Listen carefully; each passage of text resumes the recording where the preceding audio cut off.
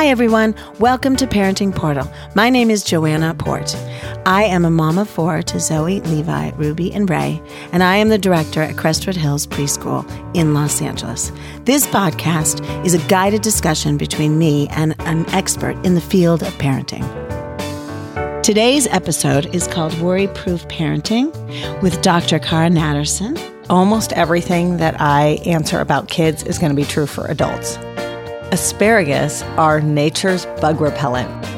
Well, the word organic actually means something, as opposed to the word natural, which means nothing. Dr. Natterson is a pediatrician, consultant, and New York Times bestselling author of The Care and Keeping of You, which, by the way, is an amazing book for preteens, teenagers that I used with my children. She is a graduate of Harvard and Johns Hopkins Medical School. She worked as a pediatrician here in Santa Monica and founded Worry-Proof Consulting. She meets with parents privately covering medical, behavioral, and parenting issues. Dr. Natterson travels the country speaking to both kids and parents about taking ownership of their health and wellness. Whether in the office or on the stage speaking, she has a unique ability to make cutting-edge research understandable, even entertaining. Dr. Natterson's greatest feat to date is parenting her two teenagers with her husband, Paul. What are your kids' names again? Talia, she turns 16 in just a couple weeks, and Rye is 14. Oh. Yeah. So we're going to get right into it. Although I will say, Dr. Natterson and I have known each other since we were little. Very kids. little. From the way back. So it's fun. We go way back. Yes. And we're good friends. And this is like so fun for me to have you here. I've heard you speak many times, and I'm always get so much information. So I'm going to delve right into some of the hot topics that I've listened to over the past years. Great. The first one that I know parents are often worried about, anxious about, and have questions about, the very first one is, what is the deal with sunscreens and SPF? Okay, so let's just start this podcast with the statement that almost everything that I answer about kids is going to be true for adults, okay? Yes. So this is a very important fact because sometimes we think we're doing all this stuff that's special for our kids, and frankly, if we just took care of ourselves the same way, we'd be doing really well. So sunscreen in general is rated by the Sun Protection Factor, SPF, and the ones you're used to seeing are either 30 or 50. Okay, that's what's on most labels. As recently as a couple of years ago, you would see 100 or 110. It was just a measure of how long some skin could be in UV light after applying the sunscreen before it burned. Okay, and this was sort of the poor man's way of figuring out what this number should be. But the thing is that there really isn't any SPF that works any better than 50. And so there were a bunch of lawsuits and there was a bunch of wrangling, and now you don't ever see above 50 on a label. So you're looking for 50s when you put sunscreen on your kids. 30 is fine. You have to reapply it a little bit more. It's the number of minutes you should be able to be exposed to sun without burn. Now I'm going to give you a gigantic asterisk about sunscreen, which is, number one, some work better than others. And number two, if you sweat a lot or go in water, you essentially wash off the sunscreen and you really do need to reapply sooner. So we all go through our sunscreen bottles really slowly. And the truth is that if we're out at the beach for a day, we should be going through that sunscreen much, much faster. We should be reapplying. Most bottles say every 2 hours, but if you're in and out of the water, it should be more often than that. The ones that work better, the ones that I like the best and that are the healthiest and the safest, those are the ones that either have zinc or titanium in them. And there's a big push now for mineral-based sunscreens because those get absorbed less into the skin. So those are the ingredients you're looking for. The ingredients to stay away from are oxybenzone and avobenzone. And those are in most sunscreens that are sold at the drugstore. So it's worth bringing your reading glasses and taking an extra 5 minutes because they're really teeny tiny on that label, right? They are. They hide those ingredients, but look for, if it ends in benzone, probably not the best ingredient to be putting onto your body or into your body. So look for zinc and titanium dioxide-based sunscreens and mineral sunscreens. And how do you feel about the spray ones that are like, spray? I really don't like sprays. I don't like them because it's very hard to apply them evenly all over the skin. if you're just spraying, right? When we have lotion on our hands, it's very annoying to have lotion, but we know we're getting the whole leg or the whole arm. When you spray from a can, you really have no idea where you're getting it. Yeah. The other reason I hate them is you breathe in all that aerosolized stuff. And there are a lot of studies that look at exactly how big the particles are in the sunscreen and how deep those particles are going into your lungs. And some depths are worse than others. But let me just say, for the record, anything we spray onto our bodies, we're inhaling into our lungs. Let's just avoid doing that. So it's why I don't love hairspray. You can put hairspray on your hands, rub it on your hands, and then put it in your hair. I don't like spray on sunscreen. I don't like any of it. Just keep it out of your lungs, you know? Right. It goes into the lungs. Yeah. Ah, that's so interesting. Yeah. And then kids with asthma, right? It's just not worth it for them. I have a kid who refuses to put sunscreen on. Yeah. What can I say to that kid? Yeah. Well, what's the best words to... It's really hard because, you know, you've been to talks that I've given. I talk a lot about the brain and how kids don't make consequential choices when they're young. They can, but they often don't. And so even if you say you're going to get burned, that consequence doesn't really mean very much to them in the moment, which is very annoying when they come home completely fried and you are frustrated, worried, right? It's getting a sunburn, especially a blistering sunburn, is a risk for skin cancer later in life. So you're sitting there trying to give them this consequence, and they don't really hear it. I think sunscreen is simply non-negotiable in the summer. I think that's the way to do it. It's, you know, you're giving them the gift of letting them go to the beach or driving them to whatever that pool party is. They're giving you the gift of putting on sunscreen. Yeah. And hats, please, and sunglasses, which, I mean, these are huge. Each one is an obstacle. Sunglasses, too. If you can. Yeah. Fight your battles. Right. I always find also engaging the kid in putting it on with you. Yes. And saying, we're going to do this, but we're going to do it. I can do it alone or together. Well, and it depends how old the kid is, but for a young child, that's a great way to do it. For an older kid, how about I'll put on my sunscreen, you put on your sunscreen. So you do it together differently. Right? Because that's the other thing is they see us slathering them, but they never see us slathering ourselves. What I teach my maybe 9, 10, 11-year-old patients and students in a classroom, I say, okay, what does a 95-year-old woman's face look like? And they say, it's wrinkly. And I say, yeah, that's right. What does her butt look like? And they all crack up and I go, no, I'm serious. Yeah. What does her butt look like? Yeah. And usually the word I get is saggy, okay? Yeah. But I say, are there any wrinkles?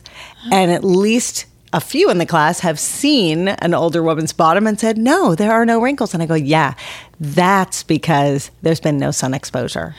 Oh and God, Cara, that's never a winning thought about that, Cara, and I'm going to use that. It's a winning strategy. Yes. So you can always say, one day you're going to thank me for making you put that sunscreen on because your face is going to look like a 95-year-old's butt.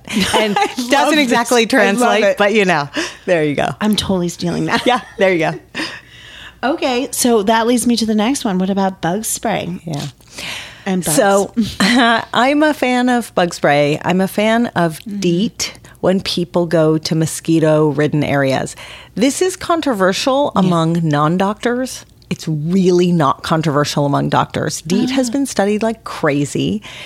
Listen, it's a horrible name, right? And you hear the word and you just think of a skull and crossbones, right? It just seems horrible. Yeah. DEET makes mosquitoes not able to sense you. They kind of fly towards you and they lose their ability to sniff the blood and they just kind of move on. It's an incredibly effective repellent and it does not cause long-term serious health risks.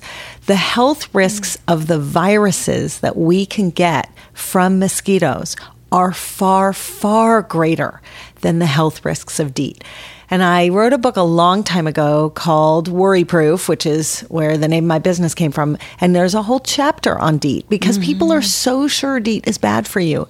And the data is very, very, very weak. They've studied DEET in the military for years and years and years because soldiers are required to wear DEET when they're in mosquito-prone areas. And here's this young, healthy population. It's a wonderful population to study. And when you look at the data, the long-term repercussions of DEET are minuscule. The long-term repercussions of West Nile virus and other mosquito-borne illnesses are very, very, very serious. So use DEET. This one usually comes in a spray. I know I just said you inhale all these sprays, but sometimes you have to do it. There are DEET wipes. I like those. They're great. And you can buy them pretty much anywhere. I buy mine just, in the local store or Amazon. They're creams. The creams, kids don't love the texture of the cream. You can try it, whatever. There are DEET alternatives. Lemon of oil eucalyptus is the big natural alternative to DEET. It's probably the one that works best, but it doesn't work as well as DEET. Long sleeves, long pants, that really helps. But mosquitoes can bite through. Covering up like but that. still, the more you cover, the better. It's very hard if you live, in a hot, humid area. Yeah. And then you end up with kids who are overheating and getting heat stroke. So don't be afraid of the DEET. One thing I really caution people, do not use a combination sunscreen bug repellent. Oh, they have those? They do. Oh. They do. And the thing is, you only need your DEET once a day. If it's been 12 hours, you put it on again. Like if you're going out at dawn and again at dusk, repeat your DEET. But usually, because that's when the mosquitoes and the bugs really love to come out. But usually people are only out kind of one of those. The other one, usually people are just hanging out at home. But you need your sunscreen often. And if you put your sunscreen on repeatedly because you're being really good about your sunscreen, you're going to get too much DEET. And you don't want to do that. So you don't want to combine them. I find maybe with sprays to spray away in your hand. Yep. And then put it on your child. Exactly. Same as hairspray, right? You can spray it in your hand and put it in your hair. Same with DEET on the body. Yeah. And in a desperate moment when your friend brings the spray sunscreen and you forgot yours, you're like, and go do it in the corner. That's exactly right. Yeah. I like that strategy. I think I must have natural DEET in my body because mosquitoes hate me. Okay. I'm one of those lucky people. Do you eat asparagus? Yeah, but not a lot. Okay. Little secret. Asparagus are nature's bug repellent. So most people have an enzyme that when they eat asparagus, it makes their pee smell, right? Okay. Yeah. Well, it also makes their blood taste pretty bad to mosquitoes. So I always say to parents, it's a double whammy to try to get those veggies in sometimes, but get the asparagus in when you're going on a camping trip or whatever it is. Asparagus smoothies. There you go. I'm trying to picture that. I'm one of those that would go on a hike as a little kid, and everybody would be bitten except me. Isn't that funny? It's just who I am. Well, everyone else likes you, so if mosquitoes don't like you, it's okay. Okay. Okay, what about vitamins? What are we doing with vitamins? Okay, vitamins. This is not news, but it's always helpful for parents to hear. Our bodies were designed to absorb vitamins and minerals through food. Okay. Okay, so full stop. That is how we are supposed to get our vitamins and minerals. What that means is that if you have a child who's a good balanced eater, and it doesn't mean they have to eat everything under the sun, but if they are good enough and they eat some green vegetables and some protein and some yellow starches and some, you've got a nice rainbow, they don't need a vitamin. They're getting a nice, well-balanced, colorful diet. If you have a child who's a truly picky eater and who's really restricting the vitamins and minerals that are coming in, you may want to start doing a little bit of research to understand what they're lacking so you can supplement that. Okay. But a multivitamin, when I first started out in pediatrics, which was a really long time ago, I used to think, what's the harm? Right? Right. But what's the harm? Like it's just no biggie. Gummy or right? Pill. Exactly. Yeah. But there are a few things that have changed my thinking about that. The first is that we've definitely seen some over-the-counter, not so much vitamins, but a lot of homeopathics and teething drops and things like that that have been recalled for having random infectious particles in them or pieces of metal in them. So anything we give our kids, what's the harm? There's actually a possible harm. And I think less is more. So I always now file that away. If we don't need to give it, don't give it. But what really swayed me about vitamins were the studies that showed that most of the vitamins that most people take, kids and adults, go straight through them. They are literally not only not absorbed, but there are studies that show that adults who swallow pills, the pills go straight through them. You can find the pills coming out the other end. Our bodies are really not designed to absorb these nutrients this way. So if you've got a really high quality, high-end vitamin and you have a need for it, your body's going to find a way to absorb it. But short of that, no, they don't need it. balanced diet. Balanced diet. That's the battle you want to fight, right? That's the education you want to give your kid. Why you're feeding your body. Not, oh, you're not feeding your body? Here, take this guy. This pill. Right. That leads me to my next question. Every parenting group I do, practically, every few months, I get this question. Oh, my kid will only eat pasta, rice, and no vegetables. No. Yeah. What do I do? It's so frustrating. Okay, so there's so many layers to this, as you know. I know. Okay, you run a preschool, and my guess is that one of the things you may see at school, which might surprise parents, is that at school the kids behave differently than at home. So there's one big component of this is just the personalities and the parenting dynamic, right? Kids figure out really young that holding out on food is a really great way to get attention from their parents. And it's not the kind of attention they want. They would rather have positive attention, but if they're not going to get any attention, they'll take that negative attention and the begging and the pleading, and it's kind of a fun game for some kids. So that dynamic and that power dynamic needs to shift. And for those parents, I say, let's pretend your child is 16 and they want the car keys. Are you just going to hand them the car keys? They say, no way. I say, right. So now they're 4 and they just want the pasta. How are you going to start to have conversations where it's not a fight? It's not a major negotiation, but how are you going to get to where you need to go? Which is this answer is not okay for me as a parent.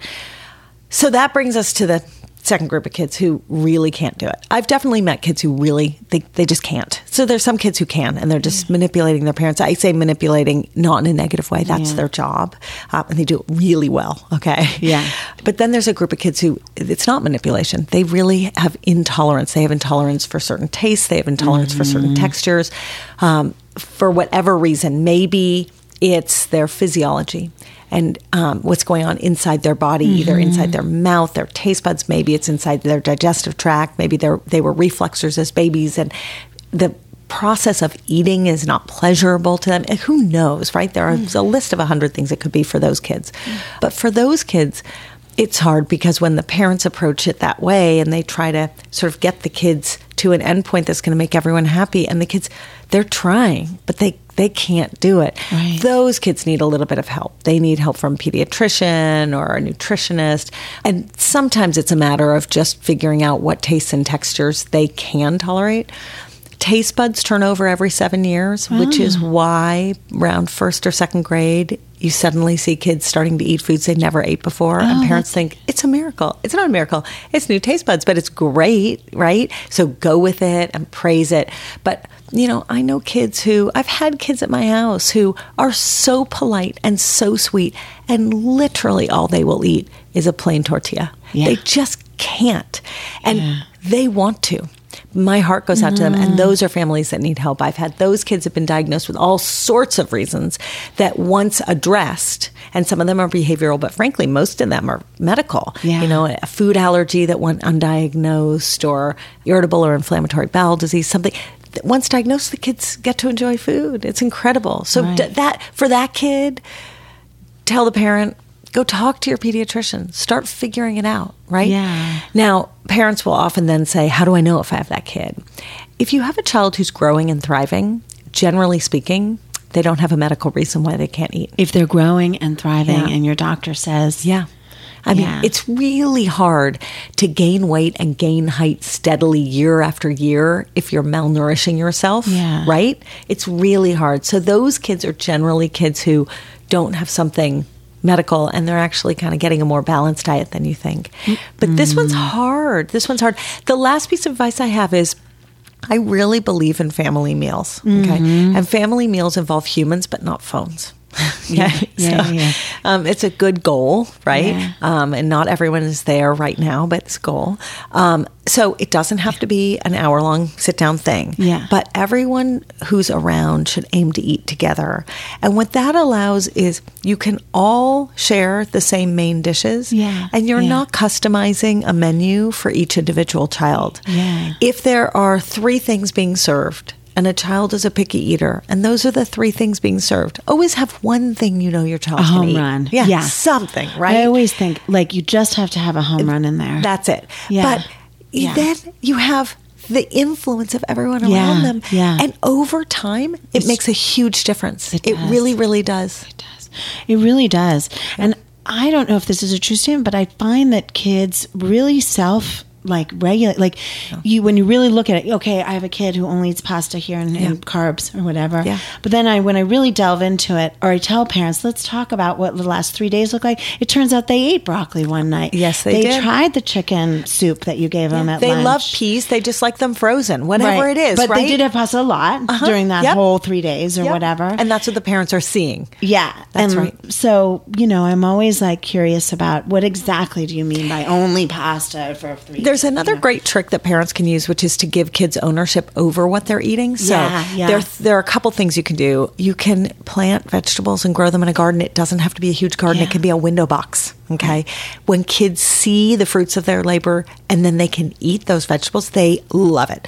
You can take your kids to the supermarket and help them pick out the food that you're going to cook that week. That is a huge piece of this. And it shouldn't be a fight. It should be an exciting, fun thing, right? and cooking with you. And then cooking. And cooking is a great early math builder, right? Yeah. We know that all the basic math skills are reinforced by cooking and measurement and all this stuff. So that one's a home run. That is a home run. Yeah. And you're so right about the garden. We grew kale a couple weeks ago. Yesterday, at school. It's amazing. We literally picked the kale. I had 5 kids eating raw kale sitting next to me. And the mother who was there was like, I can't believe this is happening. And I'm like, I can't believe it either.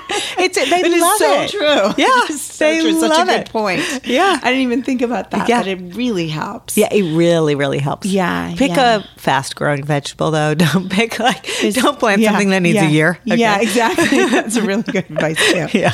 Yeah. But nutrition is a big, big topic, and people get very anxious about it. And it feels really good when your kid eats well. So parents put a lot of pressure on it. And I often say to parents, imagine this. You've got 3 meals a day, and your partner is standing over you 3 times a day and going like this. Oh, did you like it? I made you that. Try that. Have 5 bites of that. You should try 3 times a day. So lay off. I mean, 100%, right? And then the snack time, I'm not even including. Oh, yeah. So that's 2 more times a day.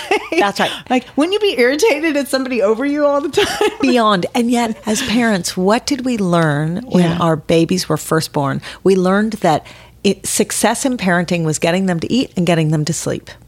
That's where we put all of our stress and our angst, right? So we have to let go of that, right? By the time they can walk and talk, that's not what it's all about. Granted, when they're newborns, that's what it's all about. Right, But right. But not as they get older. And you can't have negativeness around food all the time, or something is bound to, Well, like, I mean, it's a big issue. it is, but a big making it issue. as positive as possible Yeah. is also a goal. That's right. That's right. I mean, food, if you look at cultures like the Italian food culture, and then you look at Italian health and wellness, it's really incredible. Italians eat, there's lots of studies on this, and anyone who's interested, look them up. There are a couple of wonderful books written about this. The Italians eat a diet that should not be consistent with health and wellness. And yet, it's high carb, right? Yeah. And yet the way that they eat, they love their meals, they enjoy their meals, it's family time, it's bonding. So there's all this positivity around it. And the way they make their carbs is different. Okay. They hand pulverize their flour and they do all sorts of other things that we don't do.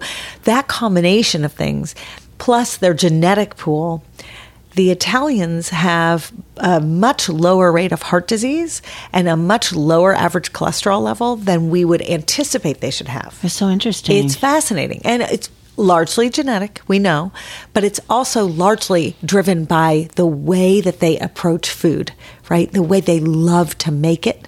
They love the process of creating it. They love the process of eating it. And there's a lot to be said for that, the socialization around food. It's amazing. Yeah, that is so interesting. And what about organic foods? Should I buy all organic? We get that question all the time. Yeah, I do too. Okay. And I'm always like, ask your doctor. Yeah, Go exactly. ahead. I always say, ask your preschool director. Yeah. So okay, sure, you can, right? No one can. First of all, it's not available everywhere in every form. Second of all, it's ridiculously expensive. Yeah, it is. How important is it? Well, the word organic actually means something, as opposed to the word natural, which means nothing. So if you look at a label and it says, all natural, well, this chair that I'm sitting in right now could have a label that says all natural. The floor I'm walking on could be all natural. Okay. The steering wheel that I am going to hold when I drive home could say all natural. Natural means nothing. Okay. Organic actually has a definition, and you have to be able to meet certain criteria in order to put it on a label. So if you're making a choice between organic and natural, always choose organic. That's for sure. Okay. But what do you need to eat organically versus what can you choose not to? There are lots of people who have lots of very strong feelings about this. One of the greatest food advocates I've ever heard speak is a woman named Robin O'Brien. Robin was in finance. She had 4 children, and she talks in her TED Talk about, and I've heard her speak about it in person as well. She talks about how she was just busy and, feeding her kids before they went to school so she could just get them out the door because she had to get to work. And one day, one of her 4 children, had an anaphylactic reaction. He was allergic, she did not know, to one of the gazillion processed foods that she had thrown out on the table. And it changed her whole life. And she pivoted and she left finance and she moved into food advocacy. And she had this line in the talk that I heard her give that has stuck with me for years. And her line was, well, we're either going to pay for it at the grocery store or we're going to pay for it at the hospital. So let's think about paying for it at the grocery store.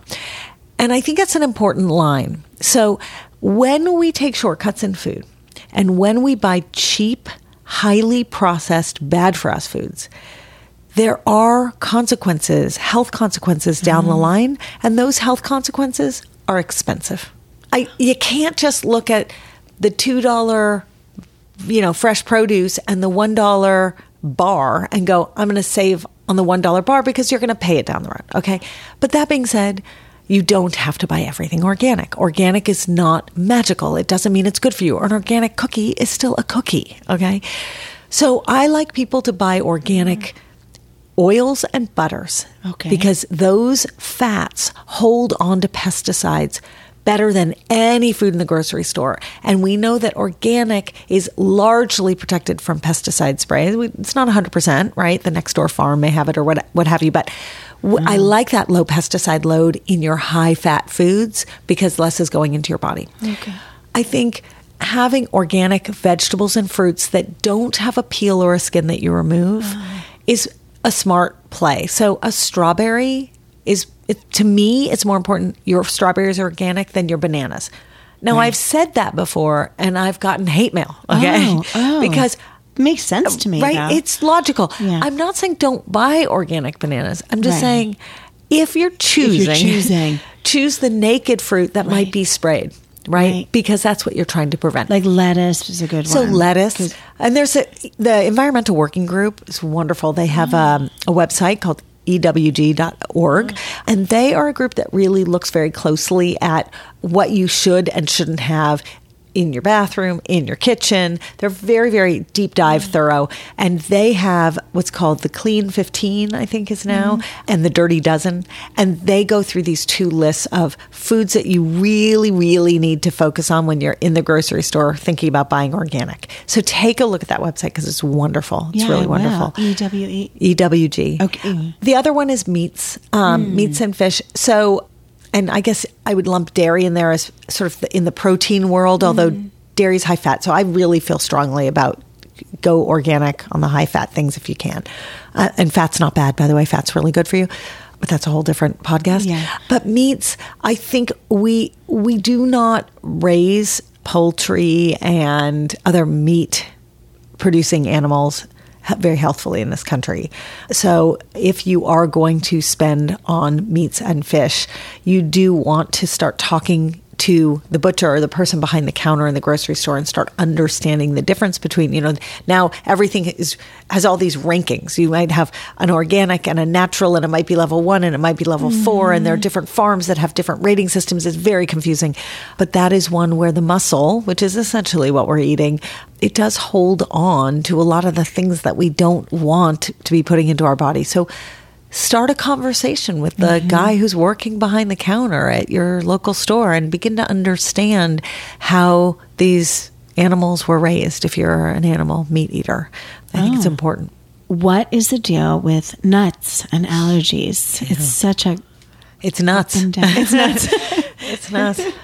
When we were growing up, it was like a front page story if someone had anaphylaxis. And now, I mean, how many kids in your school have nut allergy, right? We always have 1 out of 90 kids, for sure. Yeah. And maybe 2. And that's low. I would say that is low. That's pretty low.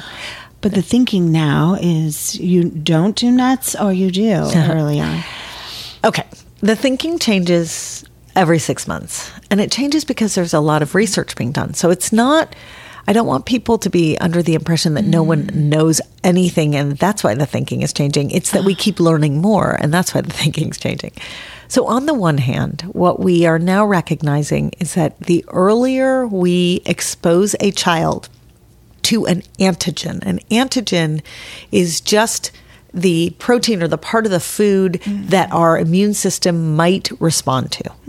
The sooner we expose a child, the less likely the child is to develop an allergy. Because if we expose children very, very young, then their immune system will not think that that antigen is foreign. If we wait the first year of life before exposing and then we expose, there's a chance that the immune system goes, I've never seen this before. I've got to go get it, and has an allergic type reaction.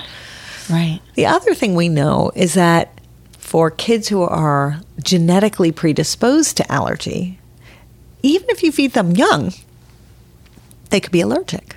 Right. So what's up with those kids and why? Even if you start, if you look at Israeli kids, they eat peanuts starting at an extraordinarily young age. They eat these very soft pops that just melt in their mouth that are filled with peanut. And the rate of peanut allergy in Israel is extraordinarily low. And so that's where a lot of this data comes from. For most kids, so interesting. Exposure early is good. And there are a lot of companies in the U.S. that are now working really hard to try to figure this out and try to expose kids young. But there's still going to be kids who are allergic. There's now a big body of research being done on the microbiome. The microbiome is all of the bacteria that live inside our intestine. So when babies are born, everything is sterile in the womb. If there's a bacteria in the womb, that's kind of a problem. So presumably, there's no bacterial exposure in the womb. Okay, you come out, and whammo, what happens day 1 of life? You start getting exposed to things. Right. The immune system when you're born is very low volume. It just hasn't fully formed yet. It doesn't know what it's doing, and it's super young. It's super young, and it slowly gets its legs, right? There's some pretty important things that happen as the immune system is developing. And one of those things is that a baby's exposed to a lot of germs, largely through either breastfeeding, because they get all the germs off mom's skin, or through, I'm sticking my pinky out at you like I'm giving it to you as a pacifier, because finger sucking is a big self-soothing tool.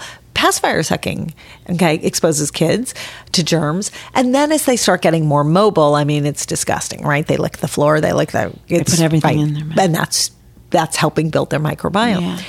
There's a body of research that is evolving now that suggests if young babies are put on antibiotics and the antibiotics wipe out the bacteria in their intestines and shift the microbiome, those are the kids who are more likely to become allergic because the good bacteria get wiped out. And as the new bacteria are trying to grow, the whole immune system is sort of thrown off. It doesn't know what's foreign, what's not foreign. And so if you introduce a new food, the immune system may confuse that food, that antigen, for an invader. And it's interesting, and it's going to create some problems if this is true, because there are also some bacteria that are extraordinarily dangerous for young babies. So you can't not treat the babies to protect them from the bacteria, because sometimes these bacteria, they're lethal. Yeah. But the trade-off now, it looks like it's going to end up being a higher risk for allergy. So what do we do in order to offset that? And I think people are trying to figure that out. Right now. Thank you so much for coming in. You're so welcome. If you want more information or get her books or look at anything, go to your website. Yeah. What is your website? It's worryproofmd.com. So worryproof, like doctor, MD.com. Okay. Thank you, Dr. Natterson. Thank you, Joanna. Oh, that was so fun. Thanks for joining us. If you have questions you'd like answered on the podcast, email me at joanna@parentingportal.com. If you want to learn more about our experts or to schedule a consult with me or a speaking engagement, or you just have a parenting question you need answered, go to parentingportal.com. And remember, parenting is so hard. Give yourself a break. You're doing a great job. And do something for yourself today.